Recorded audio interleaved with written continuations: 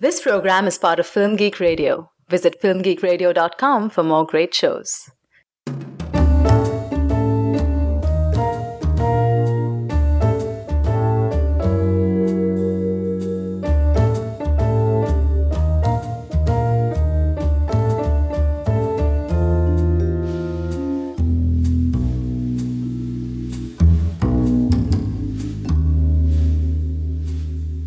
Good morning, agents. Welcome to the briefing room here on Film Geek Radio. This is our podcast devoted exclusively to the Showtime series Homeland. I'm Andrew Johnson, and I'm joined by my executive co-director, Charlie Nash. Hey, Andrew. How are you doing, Charlie?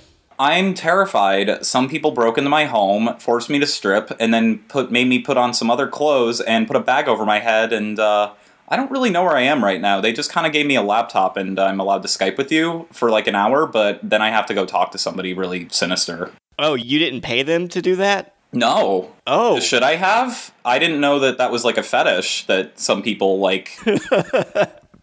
Just making sure. All right, today we're going to be discussing episode 5 of season 3 of Homeland. The episode is titled The Yoga Play. It was written by Patrick Harbinson, and it was directed by our old friend Clark Johnson, who previously directed episode 3 of this season, the episode all about Brody.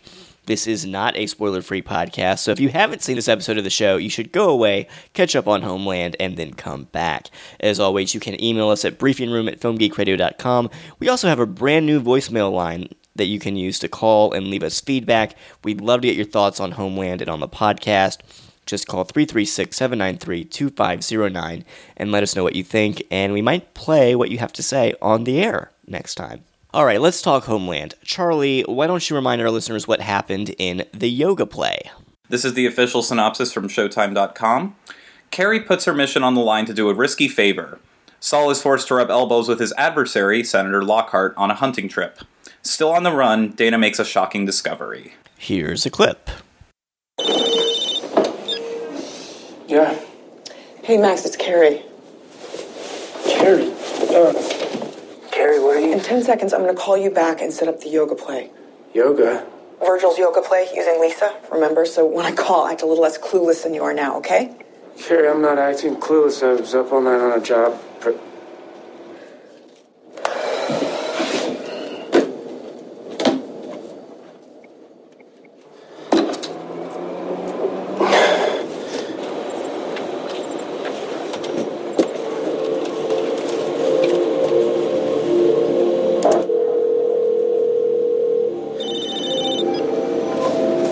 Hello, this is Max.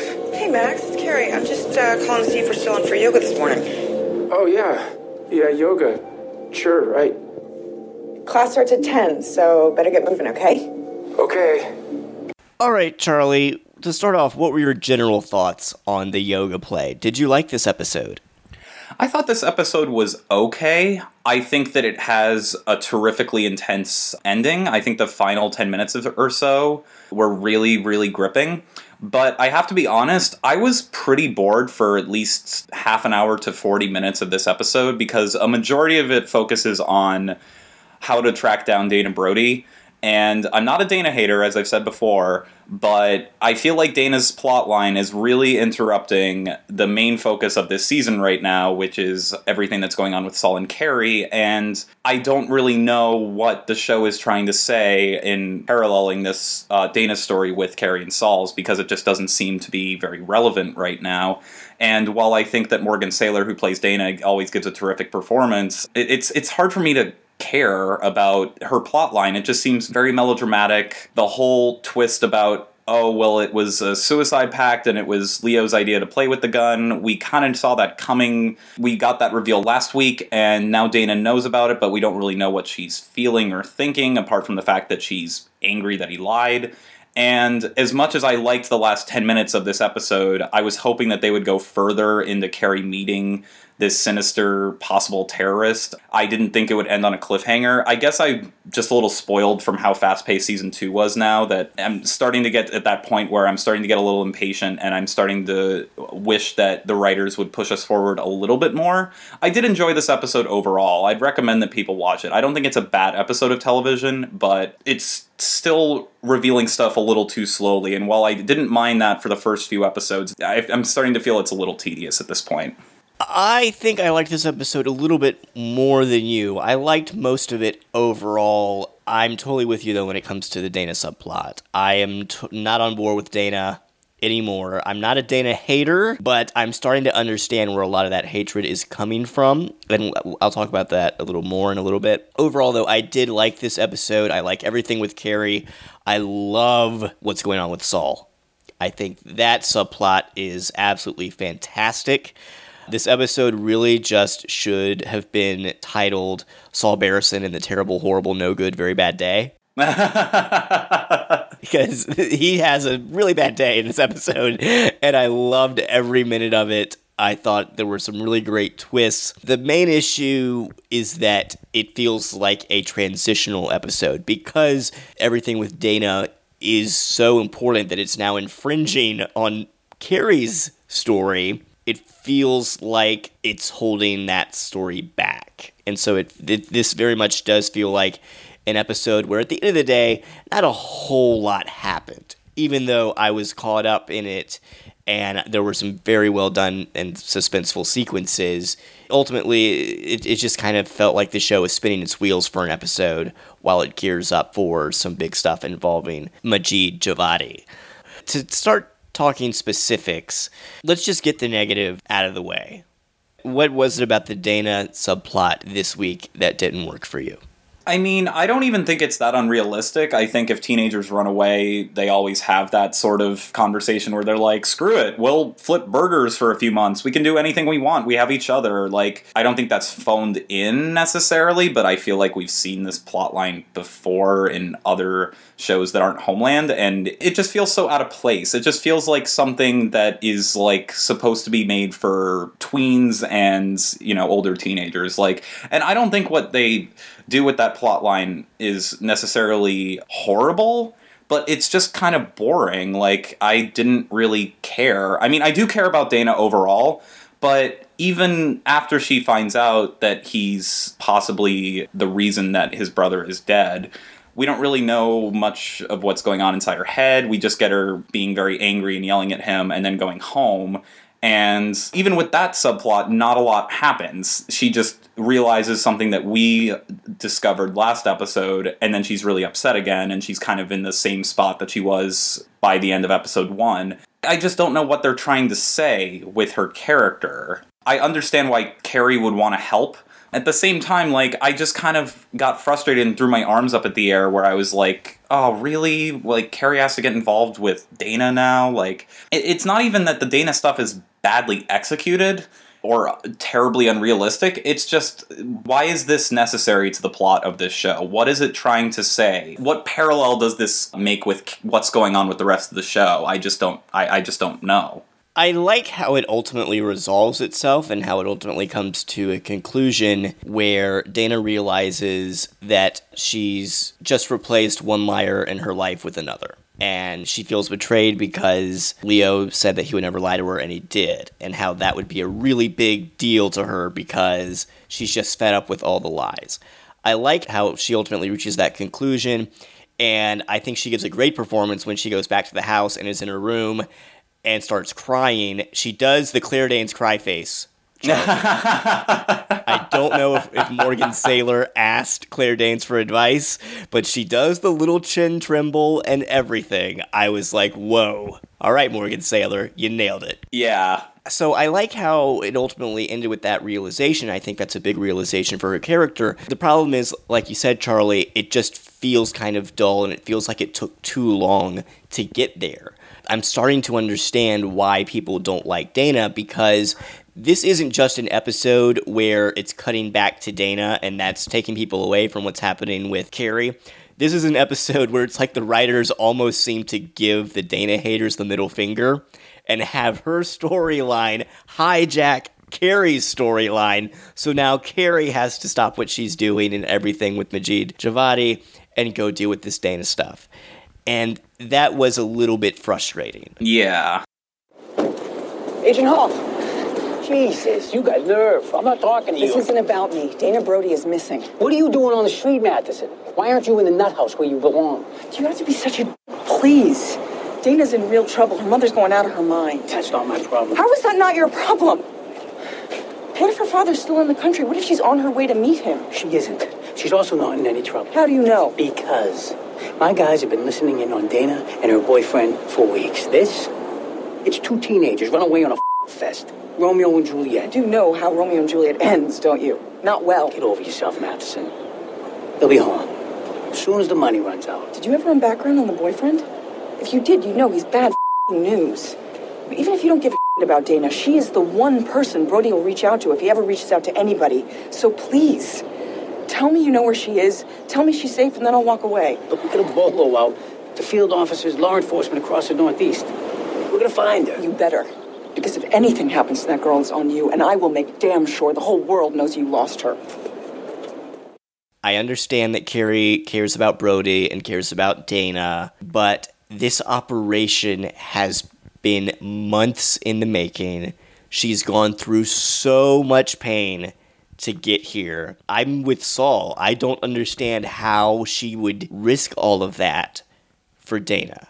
Yeah, exactly. And I wrote down the line. I mean, it's Saul's like talking to her on the phone, and he goes, I mean, Brody's daughter, for fuck's sake. And I was like, you know what, Saul? Everyone's thinking that right now. You are the audience surrogate. We are all thinking that right now.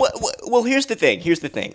I can see what the writers, why it served a purpose, because she goes to the FBI agent, and then he puts it out on the news, and that's how Dana realizes that Leo's been lying to her. So there's a link there. I'm just sitting here thinking, okay, did you really need that link? Couldn't you just have Dana decide to answer her phone once? Yeah. You know, or something. Have her just randomly decide to answer the phone and have her mom say, oh, by the way, Leo may have killed his brother. And have her come to that realization that Leo is lying to her that way. Just there's so many ways they could have written it that would have sped it along and wouldn't have gotten Carrie involved that I think would have made it work better. Now, the question is, Charlie, the last line of the episode is where Javadi confronts Carrie. They bring her in, and he makes that joke about, oh, you look really good. It must be all the yoga. And so we're not clear, does he actually believe that she was going to yoga, or has he seen through the play? So if it turns out that he actually has seen through the play and everything with Dana really does end up mattering in that way, fine, I'm willing to go with it. But if it turns out that no, he didn't see through the play and it just was kind of a wasted little subplot. I mean, it was I liked the scene and I liked her trying to shake all the surveillance. I thought that was well done. But ultimately, I'm just worried it may feel kind of pointless. Yeah, well, that's my complaint about it, is what's the point? Why is this such a big deal? And yeah, I agree with you. I thought that he was kind of taunting her and going like, oh, it must be all that yoga, and I'm a philanthropist. Like, it felt like he was kind of mocking her in that way. But so do you think he knows that it was a play? Yeah, I think so. Why would two men come into Carrie's home late at night, cut her clothes off, and then use whatever metal detector devices they have all over her? I'm pretty sure that he saw through Carrie's lie. Well, I'm not sure, because you could argue that he's just doing that as a precaution, just to make sure she's not being followed, just to make sure that she's not going to bring a wire. You know, it could be that he really doesn't know that the yoga thing was a deception, and he's just taking control of the situation and just making sure that she isn't being followed. Well, sure, but at the same time, like, the way that the episode, that scene started where they're, like, not one sound, and she's terrified, and she's like, please, this wasn't part of the plan, and they don't say anything to be like, oh, we know, this is just a precaution. Like, they seemed like they were menacing, and they were, like, almost angry or irritated with her, as if they saw through all of her bullshit. Because that's the tone they want to strike, to let her know, hey, we're in control. If you have a wire, we're going to find out. You should be worried, etc., etc.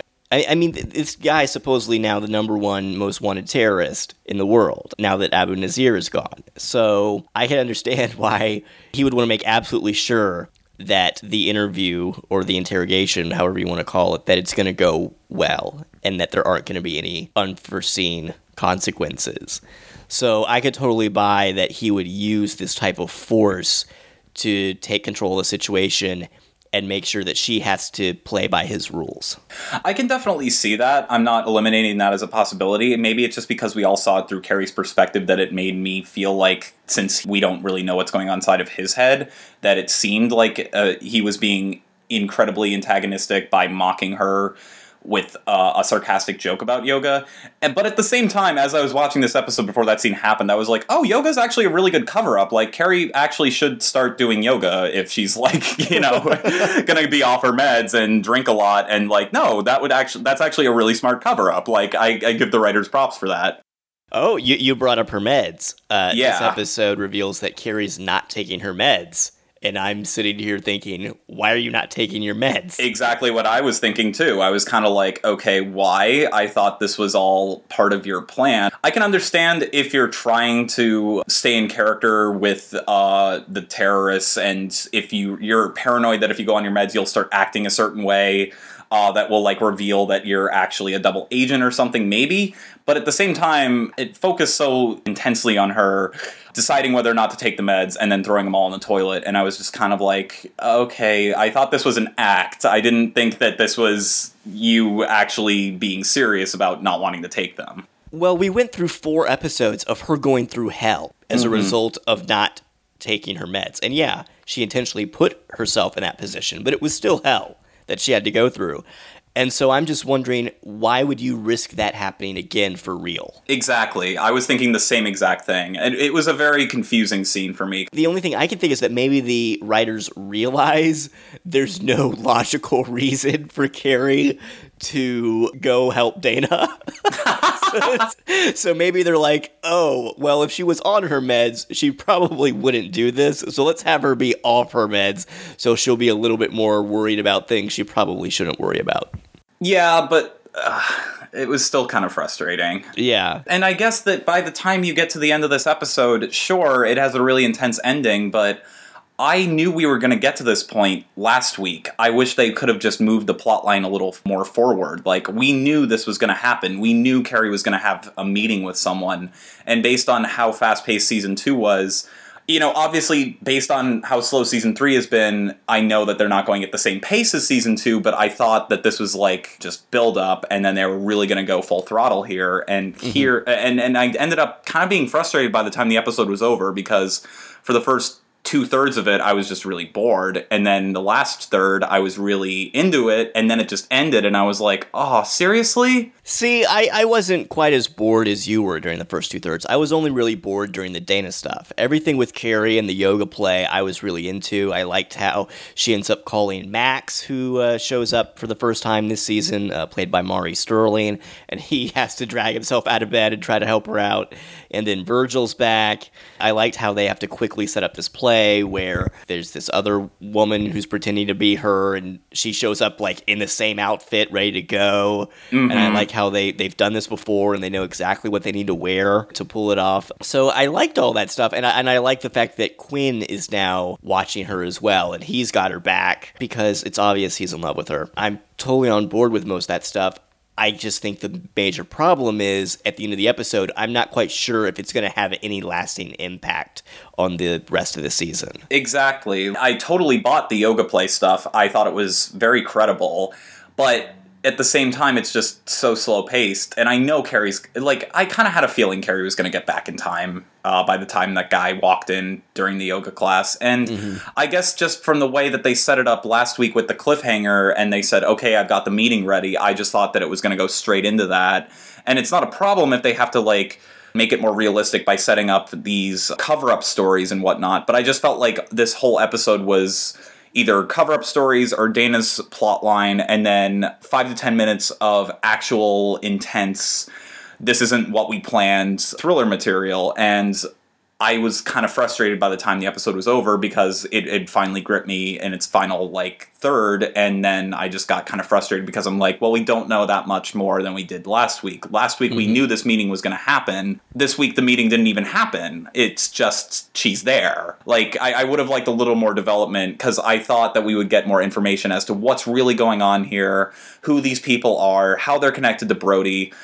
We don't get any more Brody this week either, which is both frustrating and kind of like I'm not dying to see more Brody, but at the same time, it's just like, okay, we'll have one episode about him, and then we'll come back to him like 3 episodes later, and it kind of makes me think, what are the writers doing with him? Right. Well, I knew that the episode was directed by Clark Johnson, and I thought that Brody was going to pop up again as a result, because I was like, oh, well, Clark Johnson did episode 3, which was when we saw Brody, so he probably just filmed portions of this one while they were doing that one. And Brody's going to show up again, right? And then Brody didn't show up, and I was like, oh, okay. Yeah. It's not. It's not like I'm complaining I don't need more scenes of Brody doing heroin, but like, right. At the same time, it's just kind of...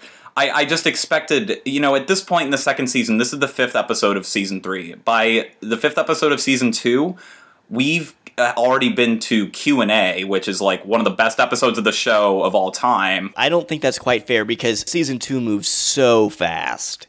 It moves so much faster than most television does, including Homeland. But like even by the first 5 episodes of season 1, we had more to get emotionally invested in than what we have now. And I feel like I was the less cynical one earlier on in this podcast, where I felt like episodes 1 through 3, I was okay. I was willing to be patient. I was okay with the show taking its time.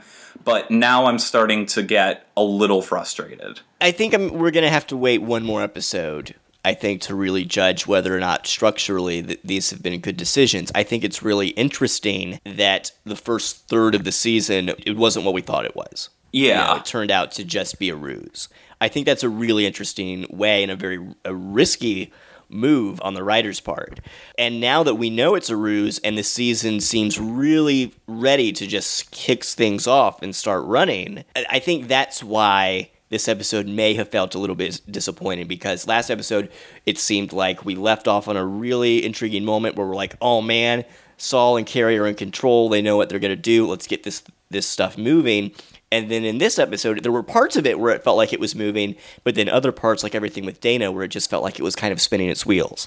Yeah. One other thing I want to ask you, Charlie, is were you concerned at all for Quinn? Because at the end of this episode, I had this sudden fear that Quinn was suddenly going to die. Really? No. I guess maybe it's because the stakes of this episode were so low that I didn't really get that invested. I loved everything with Quinn in this episode. I think whenever Quinn was on screen, I was into it. Even the small scenes like him pulling up in front of the guy and being like, oh, I'm sorry, I'll move my car in just a second. Hey, do you know where this address is? Do you know what town this is in? Like, even that stuff I thought was wonderful. Well, Quinn's awesome. I like how he just shows up in her parking garage and is like, oh, you've got 2 surveillance teams on you, just so you know. Yeah. I've checked it out and I've snuck in here and no one noticed me because I'm a total badass. I did love the scene where Claire Danes bumped into him and she's like, Jesus Christ, Quinn, shouldn't you be like hiding in a tree or something? And I just got this image of Quinn hiding in a tree, and it's a very funny image, at least to me. Well, see, I actually, like I said, most of the Carrie stuff worked for me within the episode itself, even though I'm not quite sure what impact it's going to have on the rest of the season. And I was kind of on the edge of my seat thinking, oh man, is Carrie going to end up ruining this whole operation by going after Dana? And then at the end, when Quinn is in the car, this isn't the first time that Carrie has been kidnapped by terrorists and taken to an undisclosed location and gone off the grid. That happened at the second half of season 2. Yeah. But I was just worried, like, oh no, they have figured it out. They're going to kidnap her. They know Quinn is watching, and they're going to kill Quinn. Like, I just had this fear that someone was just going to walk up to the car and shoot Quinn in the head. And that's how the episode was going to end. And then that didn't happen, and I was like, oh, thank God. I wish I was that concerned, though. I don't know why. Maybe it was because the first 2/3 of this episode for me were just spinning its wheels, that it got to a point where I needed that scene to go on for a few minutes in order to get invested in it. I bought into it enough where I was like, oh man, maybe Carrie really did blow the op and everything is screwed up now and they realize that she's being watched and they're going to take out the people watching her. Yeah. I was concerned. I don't want to see anything bad happen to Quinn. Yeah. I guess it's also a little on the nose for what's going on with Carrie right now because Quinn literally has a line that says, Saul, she's on her own. And Saul goes, she's always on her own. And I was kind of like, yeah, we know that. You don't have to say that out loud. It's not bad dialogue per se, but it's very, very blunt. And I didn't mind that. I almost would have preferred like a darkly comic moment for Saul to just not give a shit and just be like, oh, she's always on her own. Jesus, chill out. Go smoke a blunt, Quinn. She's only been kidnapped and she's only going to meet, the guy that we've been after for months and months. It's not a big deal. Yeah. Chill out, man. Like, let's go get a beer. Yeah. Speaking of which, Majid Javadi is played by Sean Tobe, who I'm sure a lot of viewers recognize from Iron Man, the first film. Oh, who was he in Iron Man? Because I recognized him, but I didn't put a name on his face. He's the guy in the first act that helps Tony build the suit. Oh. To escape the cave. It's actually been a few years since I've seen Iron Man, so I didn't make that connection until you just said that. But I knew I recognized him from somewhere. In Iron Man, he was helping Tony Stark fight the terrorists. Now he is a terrorist. What a twist. Yep. Or is he? My patience is drawing just a little thin. I haven't given up on this show yet. I'd still recommend this episode to people who are watching this season. Season 3 is definitely not gripping me as much as the first 2 seasons of the show have. And while I appreciate that it's doing something different, the different approaches that they're taking to these characters are only partially successful, in my opinion. I did like the scene where Jessica confronted Carrie, as brief as it was. I didn't expect that. I thought the performances were really good. I'm kind of back and forth on that scene, because while I can understand, Jessica's desperate, so that's why she's going to turn to Carrie, I'm also thinking, wait, Brody cheated on you with her. At the same time, from Jessica's perspective, she doesn't know if Carrie knew about Brody. From Jessica's perspective, Brody did kill all those people in Langley in the second season. So maybe she was thinking that Carrie wasn't behind it, with him, or that Carrie was involved with him. I mean, she points out that in season 1, Carrie tried to warn them and tried to warn Dana that Brody was a terrorist. So that's her justification for trusting Carrie. But I was just thinking, wait a minute, Carrie messed up your life in so many other ways. I'm not quite sure that bad blood is disappeared. What I assumed, even though it's not outright stated, what I assumed is that since Carrie's all over the news about what happened in Langley, that Jessica feels that Brody might have hurt her too, and Carrie assumed that he wasn't a terrorist, and then went and did this behind her back, and now she's possibly hurt too. They don't say that, but that's what I took away from that. I mean, I bought that confrontation more than I bought a lot of the subplot with Dana and Leo, and I just dislike Leo so much now because, Dana has that scene where she's like, you knew that I was, attempting suicide because everyone was lying around me and I don't know who to trust. And then you're in a psychiatric ward and you can't even be honest about what happened with your brother. That's something I would get frustrated with, too. If your brother killed himself and it was your idea and you felt so much guilt about it, you wouldn't lie about that. Or at least, if you do lie, you're an asshole. And no wonder she's pissed off at you. It just makes me dislike Leo to the point where when he's coming back next episode and he's going to try and win Dana back, I'm just going to be like, no, get away from her. Yeah, I definitely think that the Leo stuff is definitely the worst part of the episode. Let's talk about my favorite part of the episode, which is Saul. Poor Saul having an awful day where everything goes wrong. First, Carrie almost screws up the op, then he realizes he could be out of a job, then he finds out his wife's probably cheating on him. It's just not a very good day. I mean, I do feel bad for Mira, though. She's put up with a lot these past few episodes. Okay, no. I am not on her side anymore, okay? She went away to Mumbai, okay? She left. She could have had this little fling while she was gone, but she made the decision to come back. That is true. Okay? That is true. She chose to come back and support her husband after the Langley bombing. That's what she needs to be doing, okay? No excuses. She had her chance to go have a new life with someone else. I'm not on her side if it does turn out that she's having an affair. And of course, surely she's having an affair. I don't understand how they could explain that away as to how she has this other guy over for wine and dinner when she thinks Saul is away at this retreat. And how insulting is that, too? You know, I mean, they're having an affair in his own house. Oh. I mean, that's true, and I didn't really think about that. I kind of overlooked that. At the same time, Saul's not being entirely honest with her about what's going on. I mean... Well, he's not allowed to. It's all classified. It's all classified, and yet at the same time, it's all complicated. I'm not saying that I'm, 100% Team Mira here. I'm not 100% Team Saul either, but Oh, I am 100% Team Saul. I definitely think that we get a more sympathetic portrayal of his character than Mira's, but at the same time, yeah, you do have a point. You know what? You're right. I mean, she did know that she was getting herself back into. It is a little frustrating now that I think about it. I love this reveal, though, that Senator Andrew Lockhart, Tracy Letts, is now going to be the new head of the CIA, because that is a big deal. That's a big change. It means that Tracy Letts could be a recurring cast member now, moving into the second half of Season 3 and potentially Season 4. Mm-hmm. And it also means that, as he describes it to Saul, they're going to completely change how they do business, and they're going to start relying on the military and drone strikes, and they might possibly go to war with Iran. And that, to me, is terrifying. Maybe because it hits so close to real life events. Yeah. I'm just like, oh man, this is not good.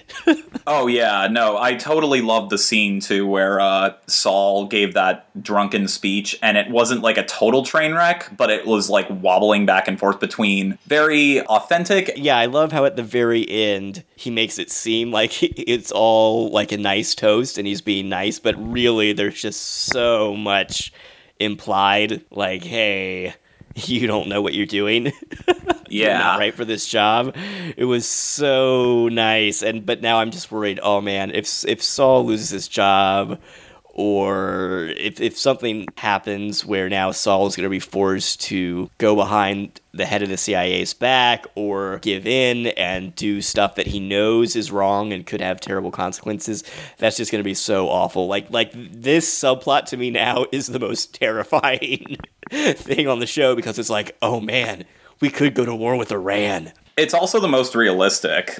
Yeah. Yeah, Senator Lockhart didn't feel like a caricature. He was definitely a frustrating character to be around whenever he was in a scene, but he was never a cartoon. He was never a cardboard stereotype. And he even does thank Saul and his toast, and he doesn't brush it off. Like, he does give Saul a nice toast. And at the same time, Saul doesn't, make a total fool of himself and knock over a whole table of drinks and be like, you don't appreciate anything I do and I quit. And I like that scene a lot for the complexity and the subtlety with what each character was saying to each other. And Saul was definitely the person I felt most sympathy for this episode. Well, I just love how they're tying it back to real-world events, okay? Because the Langley bombing is kind of like 9/11, this terrible event that happened. After 9/11, we went to war with Iraq. Here in Homeland, we might go to war with Iran. Also, if you read the news, you know that the Obama administration's really, really big on drone strikes. Mm-hmm. And they have this whole war machine in place that kills hundreds of people overseas every year with drones, and it seems to be a big deal. So when Senator Lockhart tells Saul, hey, we're moving to a more militaristic approach to intelligence, I was just like, oh man, that's right out of the headlines there. You know, yeah. we see that today. So I'm totally on board with this subplot. I can't wait to see how it develops. I'm hoping they don't write Saul off the show. That would really frustrate me. But I'm hoping they just use this to really build up the tension for Saul and up the stakes. Not only for him, but for the country, potentially. Like, what is going to happen to the country? Are we going to go to war with Iran or not? Yeah, it definitely parallels with what's going on with Syria right now, where we had to make difficult decisions about that. And yeah, I agree with you. The stuff with Saul was probably the strongest stuff of the episode. Yeah, I like how, especially with Saul, you get to see that the title of this episode really does make sense. The episode's called The Yoga Play. The yoga play is about Carrie being replaced by someone else as part of this maneuver. And this whole episode is about people being replaced in one way or another. You've got Dana, who feels like now one liar in her life, Brody, has been replaced by another liar, Leo. You've got Saul being replaced by Senator Lockhart. You've got Saul also being replaced by this new man in Mira's life. So I did like how the episode really hit on that theme and that idea of people being replaced. Yeah, and I didn't really think about that, and that's a good point to bring up. That is a very potent theme throughout this episode that I wasn't really thinking about.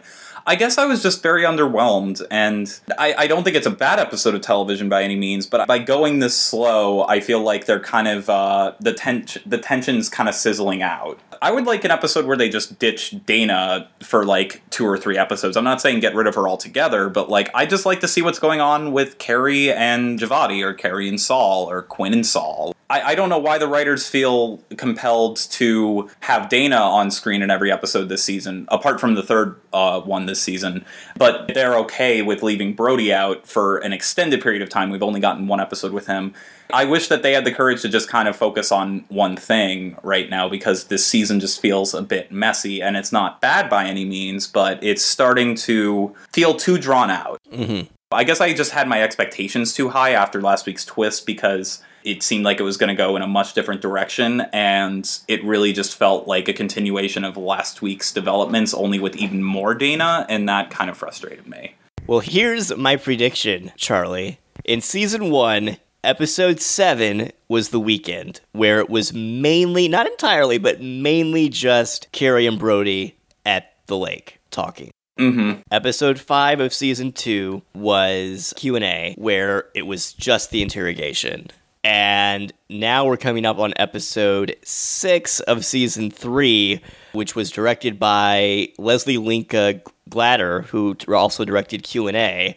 I'm wondering if maybe next week it will be another one of those episodes that they like to do around the middle of each season, where it's mainly just 2 people talking. Maybe it will just be the interview between Carrie and Javadi. I would like that a lot. I would absolutely love that. I feel like they kind of already did that this season, though, with, and unfortunately it wasn't nearly as good of an episode as Q&A and The Weekend. I feel like episode 3 this season was just kind of like, look, it's one of those episodes where we're just focusing on Carrie and Brody, and it was a good episode. I liked it, but I feel like they've already kind of done that this season, and yeah, if they can do it again, and to even better effect, that would be great. I'm just a little concerned, that's all. I don't think that the show's gonna just do nothing for the entire season, but I just want something to happen that's either very dramatically compelling in terms of where these characters are going and how far out of their comfort zones they're going in order to do what they believe is right, or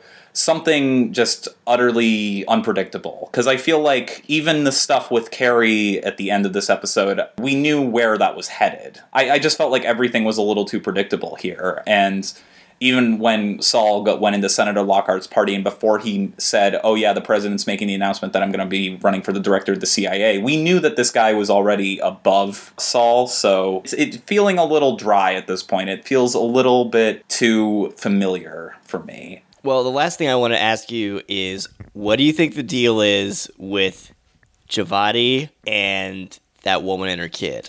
Do you think he was just parked on the street eating a burger, just some random street, or do you think he knows that woman and the kid that he was watching? It was so bizarre to me, that scene, because I felt like that was one of the more tense scenes of the episode, because I had no idea. We have no idea who this guy is. We have no idea who that woman and her child are. We don't really know what we're watching. And then it just kind of ended, and I was like, okay, what is that about? There's no context there whatsoever for me to make any sort of prediction as to what's going on. I don't know who these people are. So that kind of disappointed me a little bit, because I just felt like that was just, once again, the show teasing us and building up to something and giving us no hint as to where it's going. I'm hoping they'll bring it back later. It seems to me like the actor, Sean Tobe, he does a really good job of making it clear that Javadi really loves this burger that he's eating. And then it makes the scene extra menacing that he slowly chews this bloody cheeseburger as he's watching a daughter play with her mother. Well, I was just thinking, okay, wait, does he not normally eat cheeseburgers? Is it because, I don't know, like, is it some religious thing where maybe in the Middle East you're not allowed to eat food like that? Is this a sign of American decadence? Well, there was that moment where he dripped ketchup or something onto his shirt, and that implied that things will get. That implied to me that something involving his relationship with with the mother and child is going to get sloppy or messy. But apart from that, I didn't really know what to walk away with that scene from, because we just have no context for anything going on there. I mean, we don't really know who that guy is at all. We don't know anything about him. We don't know who he's watching. We don't know what the significance of a cheeseburger could metaphorically represent if we don't have any sort of background information as to what's going on here. So, again, that was a scene that I thought was intriguing because it was very menacing, and then it didn't really add up to anything. Well, we know that that guy is Majid Javadi. We know that he's this big terrorist. We just don't know why he's watching these people and why he really seems to be enjoying this cheeseburger. I mean, like, it's a cheeseburger, Andrew. A lot of people, I enjoy every cheeseburger that I eat, even if it's from McDonald's or something. Like, I don't know. I felt like it was more of he was enjoying watching them, and it affected his enjoyment of eating that cheeseburger. Here's my theory, Charlie. Again, I have no evidence for this, but here's my idea. What if it's going to turn out to be like Abu Nazir, in that his wife and child were killed by a drone strike or some form of American retaliation, and that's part of what fuels him and his actions? I can see that. I'd prefer if it wasn't that, though, because I'd prefer if it was just a completely different take on why this terrorist is seeking vengeance. You know, like, I don't want to have every terrorist in this show hate America because of a loss of a child. I hope it's something a little more complex than that. And it worked really, really, really well in the first season, don't get me wrong. I just hope that they don't repeat that plot device again. Okay. I hope that didn't sound too, like, cynical and be like, your idea is total bullshit. No. I'm not sure I would like it either if they repeated that. I'm just wondering if that's where it's going to go. I would like to see someone with a different perspective on the corruption going on in America and why he hates that so much. I don't want to see every terrorist be the same terrorist that Abu Nazir was, because not only do I think that would lump racial stereotypes into, like, everyone hates America for this reason that is a superficial plot point from this show, as well as it worked in the first season. You can be even more ambitious and tackle something that has a bigger parallel to what's going on in reality, as you said, with, you know, going to war with Iraq and possibly bombing Syria. Like, that's really ambitious for that show to draw a comparison to. I hope that the motivations for this villain are not just the same or very similar to Abu Nazir's. I hope they give him something new to work with. I agree with you on the whole, but at the same time, I think it would be interesting if the show kept hammering in that theme, that idea that U.S. actions are fueling terrorism overseas. I think that would be interesting because, again, it would tie into that whole theme of, oh, well, now Senator Lockhart wants to even increase that even further.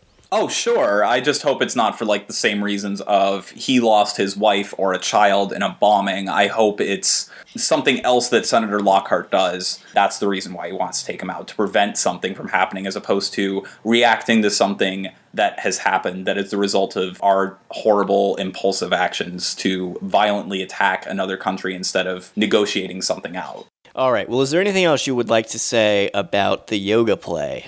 I'm looking forward to seeing how Carrie interacts with Giovanni. I'm looking forward to that confrontation, because I was definitely irritated by the time the episode ended, and before that, I was just kind of looking at my watch and waiting for the episode to be over. So, as frustrated as I was by this episode, this show does know how to keep me hooked, and it does know how to create an effective cliffhanger. I'll definitely be anticipating next week's episode. I like this episode more than you did, though I'm starting to understand why people hate Dana Brody. That was definitely the weakest part of this episode. But that'll wrap it up for this episode of The Briefing Room. We'd love to get your feedback on the show. Don't forget, you can call us at 336-793-2509 or email us at briefingroom@filmgeekradio.com. You can also comment on the website at filmgeekradio.com. We'd love to hear from you. We'd love to hear what you think of this season of Homeland so far and whether or not you liked the developments in this episode. You can also subscribe to us through iTunes and Stitcher. So if you liked this episode, please write us a review. That would really help us get the word out about the program. You can also donate to us through the website. We really appreciate your help. And don't forget to check out other great shows on Film Geek Radio, including Cinema Fix, The Thin Place, The Nerdy Projectors, and our new podcast all about Marvel's Agents of S.H.I.E.L.D. on ABC, the Agents of S.H.I.E.L.D. cast. Charlie, where can people find you online?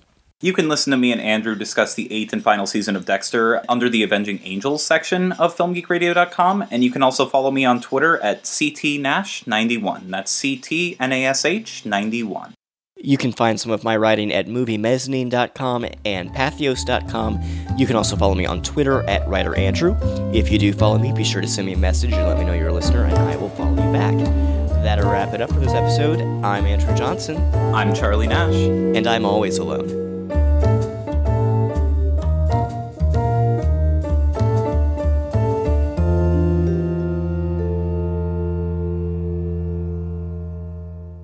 This has been a Film Geek Radio production. Film Geek Radio.